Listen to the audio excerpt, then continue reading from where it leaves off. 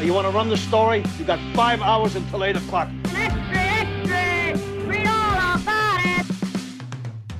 You're listening to Radio Free Hillsdale 101.7 FM. Welcome to the Collegian Week In Review. Here's your hosts, Maddy Welsh and Lauren Scott. Welcome back to the Collegian Week In Review, where we give you an inside look into Michigan's oldest college newspaper. We're your hosts, Maddy Welsh And Lauren Scott. And today we'll be talking to Michaela Estruth about the student band the Schizmatics, Claire Gaudet about heavy metal music and Charger sports, Micah Hart about why we should change our mascot to an eagle, and Nathan Stanish about what Metz is doing to combat the long lines at the dining hall. I'm Maddy, and I'm here with Michaela Estruth, the assistant news editor of the Collegian, and this week she wrote a story about the Schizmatics, an on-campus student band. Michaela, tell me a little bit more about this story. Yeah, absolutely. So the Schizmatics, they're a band of 6 men of Simpson dorm. They were freshmen last year in the 21 to 22 school year. And actually, I was friends with several of them, or at least knew of them, pretty much from the beginning of my freshman year. And so Gavin, kind of, I would say the leader of the band, was really set on forming a band for CHP. And beforehand, Hillsdale does something called like Battle of the Bands, which is just something like fun off campus. It doesn't have anything to do with CHP, but Gavin, was trying to form a band. He actually came to me and was like, do you play any instruments or do you sing? Like, I want to do some sort of band. I played violin, but it was at home, and I could sing, but not in a band. It was a very different classical style of singing. So I was really of no help to Gavin. But it was fun to kind of like watch him gather people, and that's where he first performed, and people kind of got to know Gavin. I'm pretty sure he had his girlfriend Bella like learn bass in 2 weeks or something crazy, and she was just playing a few chords alongside of him, and it was really fun. So our like friends all went and supported Gavin. He was at the beginning, no one really knew who he was, but that's how he got his name out there. And then I got to interview the whole band a couple weeks ago, and Gavin said that basically guys were just kind of wandering around Simpson and were talking in his room and mentioned like, oh, I play guitar, and like I play trumpet, I play saxophone. And so basically they had a whole band in his room, and he was like, guys, let's do this. One of the best stories I liked that I don't think made it in the article, but Matt, the bass player and singer along with Gavin of the band, he said that he walked in and Gavin was like, hey dude, like we're trying to get together a band, do you play bass? We need a bass player. And he was like, oh yeah man, I play bass. And he told me that he'd never touched a bass in his entire life, and so he too, like Bella, learned how to play bass very quickly. They assembled and kind of met at Saga and came up with the name the Schizmatics, or Schizmatics. They can't really decide if they want the in their title or not. I feel like fans call them the Schizmatics, but they call themselves Schizmatics. And basically that idea comes that 3 of them are Catholic and 3 of them are Protestant, but they're united by the fact that they're all in Simpson, and they have a lot of commonalities between each other, but just kind of forming like that unity amidst conflict or diversity, I guess, is how they came up with the band name. So yeah, I think it was a few weeks before CHP Showdown that they started rehearsing and put together a set list of 5 songs, and then they, I think 2 days before CHP Showdown, went and got a photo shoot, which you can see in the article in the Collegian. It looks really cool. It's Gavin's car in the background, and they're all dressed in their appropriate swag and just kind of, looking cool, but kind of almost like they're on their way to fame, and they had no idea what was about to hit them, because at Showdown, they played after 2 of the best senior bands on campus, who were obviously vying for a spot to win and open at CHP. And they were so good with their band section. They had saxophone and trumpet, I believe, which was just kind of like unheard of in any other student band. And so that horn section really like stood out. And then of course their harmonies and their vocals also were just amazing.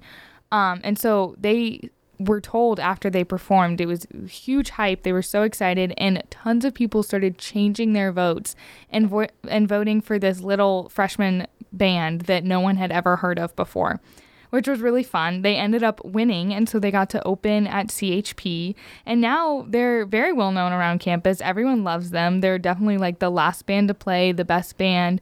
For right now, they have that title, and they love it. But one thing that I would say really stuck out to me is like I knew them before they were a band, and they're all great guys. They're really kind. They're super fun. And the interview that I did was honestly one of the best interviews ever. It was just so fun. I just sat there and they just kind of played off of one another, and they started like singing melodies and harmonies and then just like cracking jokes. And it was really cool just to watch their chemistry, the chemistry of the whole band together. They really love each other, and it's really cool to watch. So I'm excited to see where they go in the next 3 years. What's your favorite thing you've heard them perform? That's a really good question. I think Can't Take My Eyes Off of You, that's a really fun song, and it like goes back and forth between hype and slow, and everyone just goes crazy. I honestly like the reaction of the crowd the best. Like they do great in all their songs, but watching the crowd like freak out is so funny during that song. There's something very Hillsdale about a ragtag band of Simpson boys. What do you have to say about that? Yeah, I mean, here at Hillsdale, we say it's the people, and I think that's very true. And then in Simpson, I don't know much about Simpson, but I definitely know that the culture there is very unique and like nowhere else. And I don't know, I feel like they probably wouldn't have formed if it wasn't for those circumstances of being in Simpson and just like living together in that dorm and, you know, playing off of one another's talents and gifts. I think it's very Hillsdalian, but it's also just really a testament to the community that we have here that's kind of nowhere else, I guess. Well, thank you for sharing, Michaela. Yeah, absolutely. You're listening to the Collegian Week in Review. This is Lauren, and I'm interviewing Claire Gaudet, the sports editor of the Collegian, and she wrote a culture piece about heavy metal music. And Claire, you said, if you like worshiping the devil, then you'll love heavy metal music. Tell me a little bit more about this. So I actually independently love doing both of those things, but it was more a joke for the purposes of the paper. But the joke was to mean that stereotype is not entirely correct. Obviously, for some songs it is. Like I gave a few examples in my piece, but yeah, if you're scared about hell, don't listen to Judas Priest, don't listen to Slayer, but there is some music that people might like and they might just be scared away from it. So that's pretty much what that was about. Tell me a little bit about the album you wrote about, From Hell with Love by Beast in Black. So it's actually a really interesting album for a lot of reasons. There was a band before this that was just called Beast, and that was pretty much the exact same instrumental team, and they're all Finnish. But then they switched lead singers because their first album didn't do very well, so they switched to a Greek singer who had gained just like a lot of acclaim. And they produced it, and it was just a smashing success among like the metal community. All rave reviews, which was really interesting because it's power metal, which was made popular in the 80s, and most metalheads think is like gaudy and too mainstream, and they don't want to listen to it. But like fans of metal and non-metal fans, everyone who reviewed it has just given like wildly good reviews. So I recommended it to anyone who wants to start listening to it, just because it's been so well received by people like that already. What is special about the lyrics in this album? So they're pretty crazy. A lot of the themes from the album actually come from an anime called Berserk, but it never explicitly references the anime unless you look at the Genius lyrics, which I did. But it's pretty much themed around like being a knight or like the Crusades and fighting for something you care about, whether that's yourself or your god or your king. And it's a really intense album, but all of the lyrics are given in a way that sound just like you're listening to like Welcome to the Jungle, where it's really poppy. And the lyrics are actually really beautiful. I gave a couple examples in my piece, but one that I didn't give explicit lyrical reference to was Ocean Deep, which is the only like ballad on the album. It's about losing your wife, which is crazy that I could like listen to that song and like literally cry because I'm 20 and I have a boyfriend who isn't dead. The lyrics are just beautiful. Let's see. From that song in particular, like it says, you stay a while and then fade with a smile, but never truly disappear. And it's just like about like waking up with like night terrors about missing like a loved one that's died. So it's really intense. It's really good. And yeah, everyone should listen to it, I think. Tell me a little bit about the song Die by the Blade. So that's actually, I don't want to say my favorite song off the album just because other than Cosmic Thing by the B-52s, this is probably my favorite album of all time as a whole piece. Die by the Blade is probably my favorite song off of it. That being said, it's very, I wouldn't say graphic in the sense to scare anyone away, but graphic in the sense that I think it's impressive how much they pack into that one song. It's about having a mortal enemy, but it's about the respect that you would have for someone that you have that much hatred for, and how if that person were to beat you in like conquest or like just kind of kill you, you would die with like respect and dignity because it was someone that you saw as like a genuine opponent. How do you think heavy metal conveys a message versus other music? So I say this, I think, towards the end of my piece.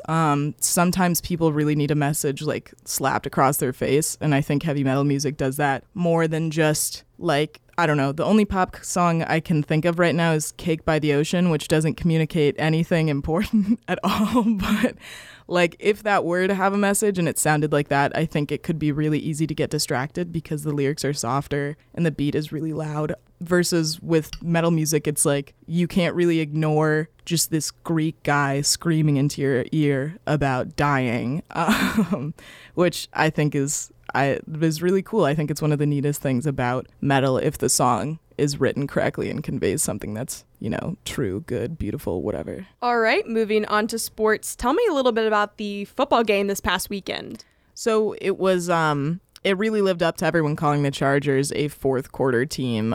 We were down for all three of the quarters until the fourth quarter. And then there was just some really incredible plays out there, especially by Luke Keller, our QB1, who is, if rumor is correct, considering a sixth year. He tore his ACL last year, so this was his first game back as QB1 after all of the Garrett Eisen homecoming stuff last year. But since he was redshirted freshman year and tore his ACL last year, he is considering coming back, which is kind of neat. And if this game says anything about that, I think we could really use it because he just has an arm like a cannon. And him and Isaac Tesla were both interviewed by Christian Peck-Dimmitt in the piece. And despite a kind of shaky start for Keller, he ended up getting 5 touchdowns overall and in a very quick amount of time and got GMAC Offensive Player of the Week, which I think is totally deserved. So yeah, it was just a really good game against the Chargers. It was actually pretty interesting because Lake Erie was one of the only teams to beat us last year, and they had only won 2 games in their entire season, and one of them was against us. So it was definitely a game played in the name of revenge, and I think we just did a great job getting their hopes up and then smacking them down. And then tell me about the volleyball team. So the volleyball team, like always, is just doing fantastic. They had 2 girls, Popplewell and Weiss,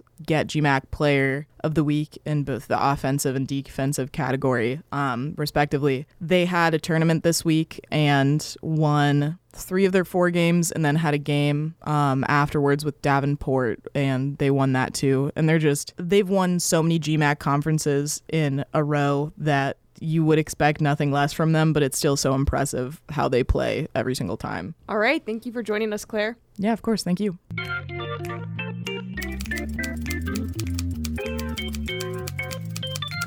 The Collegian Week In Review continues.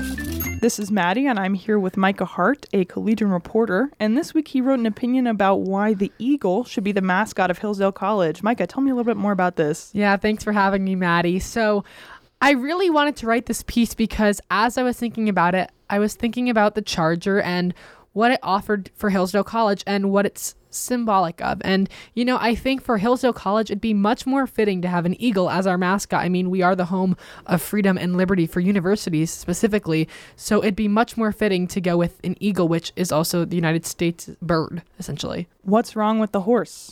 There's nothing wrong. And as I point out in my article, Maddy, there's nothing wrong with Charlie the Charger. He's a great little guy, but I think it would be great to change our mascot to fit what the school is really based upon. And I think, the eagle has been in the U.S. since basically the founding. And it's so important for us also as a school to show our values. And I think the mascot is a great way to do that. Does this opinion come at all as a response to the radical change of the Charger logo? It does not, Maddy. I think, I did think about that as well. I actually like the new change. I think it's a little fun and cool. It looks a little bit more aggressive. I think that's good for our opponents to look scary towards them. But no, it does not come in light of that. I've been thinking it for the last year, especially when I got to campus and I saw this big eagle statue like at the center of campus. You're like, and our mascot's not an eagle. I think we don't really have chargers around on campus, but we seem to have eagles everywhere. What would you say to someone who asked about the logistical problems of changing the logo when it comes to sports uniforms and stuff like that? Yeah, I would say what Hillsdale College always says, that strength rejoices in the challenge, Maddy. And, I know that's not a great answer, but we've changed things before. We can do it again. I think it can take time to do it. I think we should phase it in over time. But I do think it'd be very cool to see it done in the near future. But yeah, I would say, strength rejoices in the challenge. And the school's just got to put that motto into play, what we're told to do as well. What would you name the eagle mascot? I haven't thought of that, Maddy. That's a really good question. I don't know. Like Scout. Scout sounds fun. I don't know. It doesn't really correlate, but that's kind of cool, I guess. That's solid. Well, thank you for joining me, Micah. Thank you so much for having me, Maddy. Radio Free Hillsdale's The Collegian Week In Review continues. This is Lauren, and I'm interviewing Nathan Stanish, a Collegian reporter.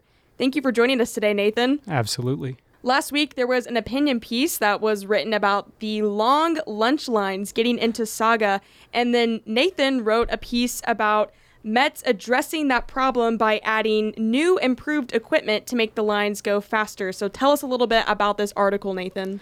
Yeah, so actually I had a lot of fun with this article. This is one of the ones I've enjoyed writing the most.